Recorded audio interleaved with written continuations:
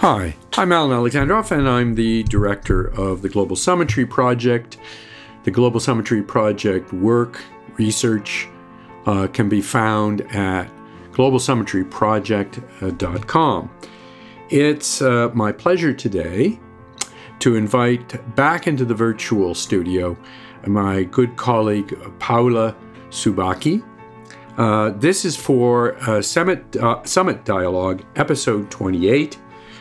Interviewing with her on the G7, the NATO summit, and the upcoming G20. It's really rolling into summit season, and we've just seen the G7 meeting followed by the NATO summit, and I wanted to talk to Paola about her examination and conclusions around these summits, and also to look forward to the G20 summit, which is in Indonesia, Bali, in November. So let me describe just briefly our guest.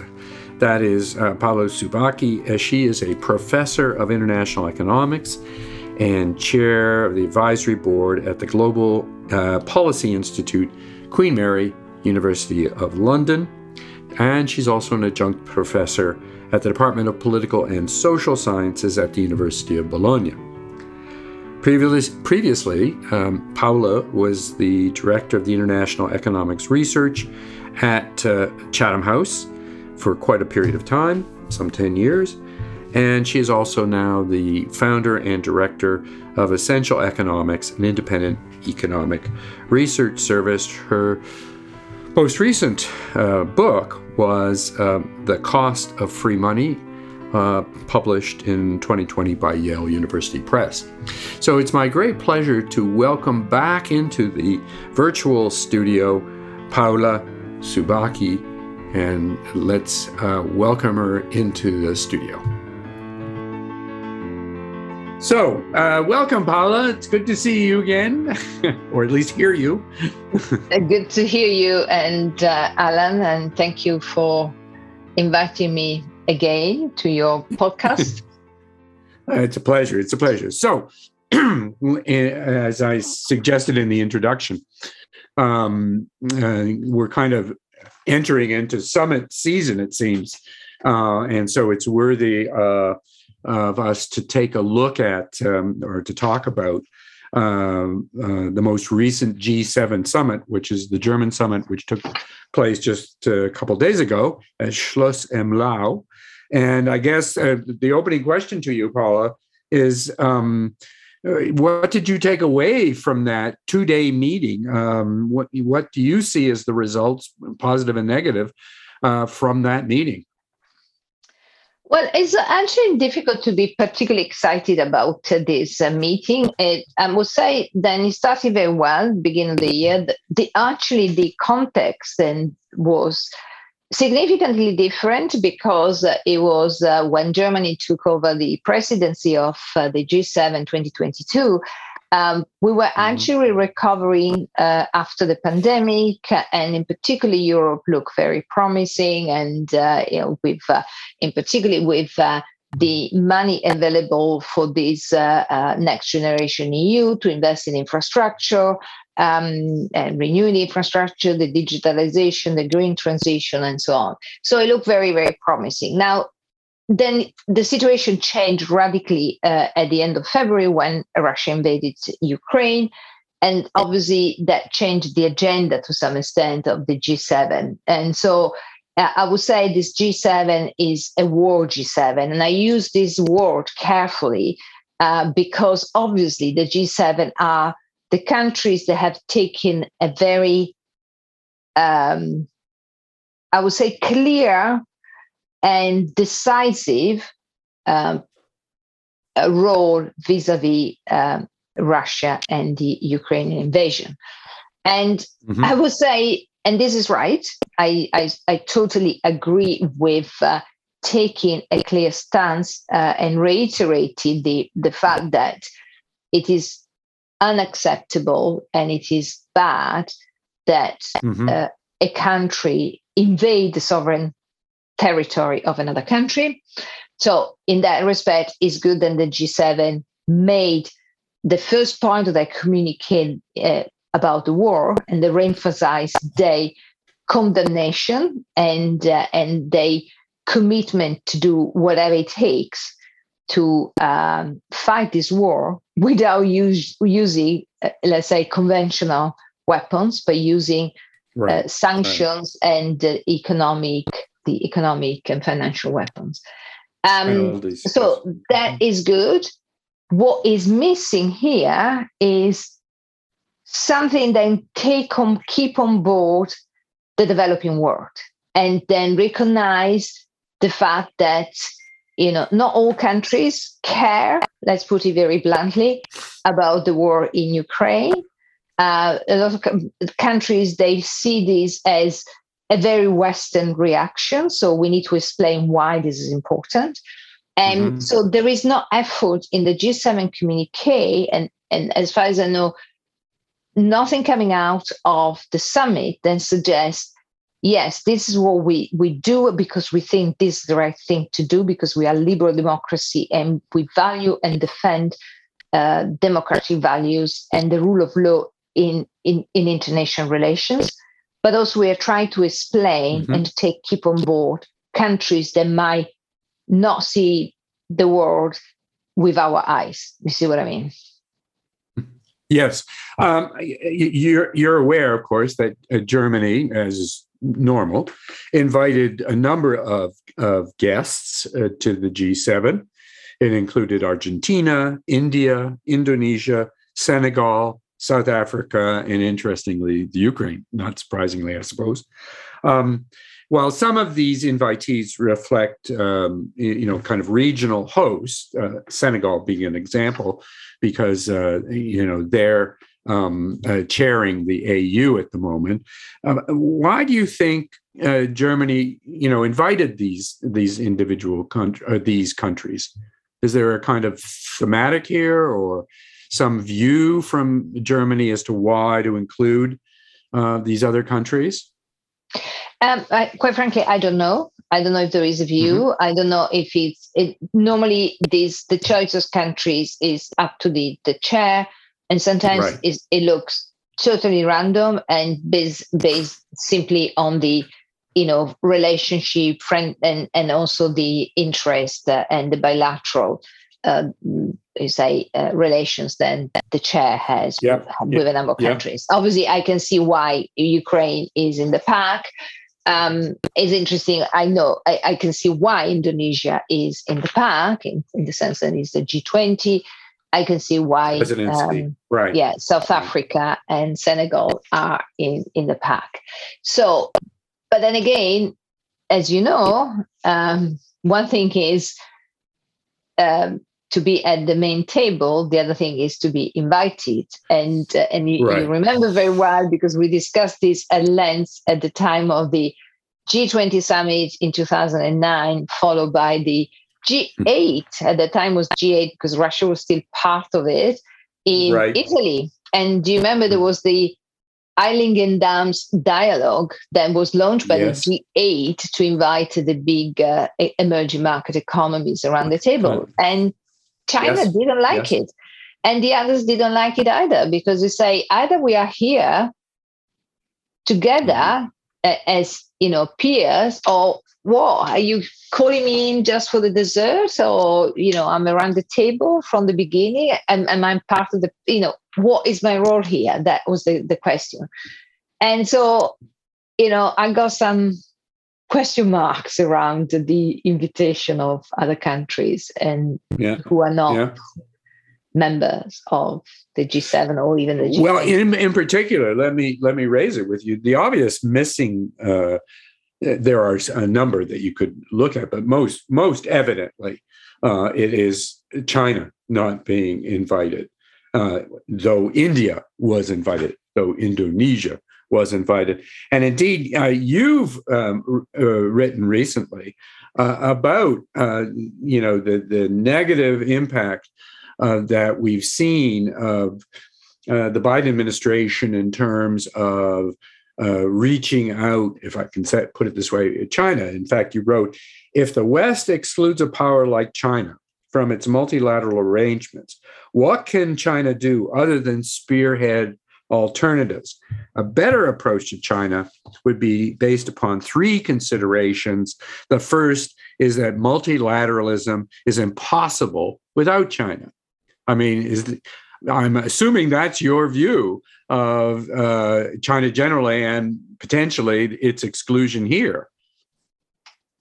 Yeah, I mean, again, China is the second largest economy in the world. It could be, or maybe even the largest, depending how we measure the GDP of China. First of all, I don't think it would be possible to invite China to the G7 without a specific role. China is not a member of the G7. Therefore, It would be difficult to invite it. And I don't think an invitation like that, unless it's carefully constructed, but it's something I don't see right now, it would be difficult. Now, the question remains is how we keep China engaged. And so in my new report on the China's in the multilateral financial architecture, with the subtitle, which is to me very significant, which is keeping two tracks on one path. Exactly this. China has the ability and the capacity to go on its own track. It got the financial capacity to come out of the multilateral financial architecture. Not that I want to do it, but then it's not a scenario we can discount. It's low probability, but it's possible. And it is possible in particular if the West, and especially the United States, raise the stakes so high, then it becomes not worthwhile for China to stay engaged. And that would be a real disaster, because the fragmentation that everybody is talking about will really happen. And it doesn't happen because we get, developing countries to feel uncomfortable about, being, let's say, led by the big developed countries. But the fragmentation happens if China moves out, because because we will feel the impact, because it becomes, China has the capacity to build another system. And we saw it already in, China led the establishment of two multilateral regional development banks, and one in particular, the Asian Infrastructure Investment Bank, is very much, a Chinese creation, Chinese-led, created a lot of tensions with the United States. But on the other hand, as I say in my report, it is, it plays by the book, and very good governance following the World Bank, lot of partnerships, very high standard, and so on and so forth. So again, that shows that China can create institutions, multilateral institutions, and can be engaged in these institutions. So let's not push the envelope too much and risk breaking this system. Okay. Well, it is interesting, because if you, and I'm sure you have obviously read the leaders' communique, there are, serious criticisms laid out about China, its behavior and its actions, East China Sea, South China Sea, Hong Kong, Xinjiang. And in fact, the communique urges China to act to stop Russia's war on the Ukraine. But what doesn't seem to be there is any kind of laying out of a program of collaboration. I mean, you could imagine the U.S. and the other G7 members talking about the COP15, which is the gathering on biodiversity. It's led by China. There's a real commitment by China with respect to the Biodiversity Convention, even though the chairs had to move to Montreal, in fact, to complete the COP15. Nevertheless, China has shown real commitment. Also, if you look at it, there could have been expanded and expansive statements on the Sustainable Development Goals and Agenda 2030. The Chinese have been long committed to the Sustainable Development Goals, which most countries in the world agreed to back in 2015, and indeed touted by China at the G20 summit in Hangzhou in China in 2016. And yet, if you look at, there are statements there, but they're completely vanilla statements, right? Say nothing, don't look to any program policy urging China to collaborate. I mean, there seems to be a real dearth of thought given to the US, China, the G7 China relationship. Is that where we're at? Yeah, it is actually a correct, I would say, overview. I agree with you. Back to my definition of a war communique, that's what we see there. And there is this idea that by bashing China, we can obtain results and we can have the outcome that we want. And I think that is, at the very least, disingenuous. It doesn't help. We know then China, again, they told us many times that they don't like interference in their domestic affairs. And this is really is the sort of the kernel of this issue. They don't like to have, in particular, the United States telling them what to do. This is why I think, and I had hoped that the G7 led by Germany could really give, let's say, a European flavor to the engagement with China, to the approach to China, which is softer and more nuanced, and there is more understanding that China is not a monolith, but is made by very different elements. And so you can break these monolith and deal with the various components and on specific issues. And we know that there are issues where you can engage China. You mentioned climate, environmental sustainability, the green transition, which was the big theme in the China's G20 in 2016. I would add also the issue with debt, and in particular the bilateral debt in which China is involved with many countries, in particular in Africa. So again, these are areas where cooperation exists and can be continued and can be fostered and expanded. But obviously, if you say, well, China doesn't, you need to do what we tell you to do, it doesn't have. That doesn't mean not to recognize the problems, the many problems that are associated with China. But, the reality is China is not a liberal democracy and is not a market economy. And, forcing the issue and asking China to behave like a liberal democracy and the market economy, I think is a waste of time, effectively, and creates unnecessary tensions.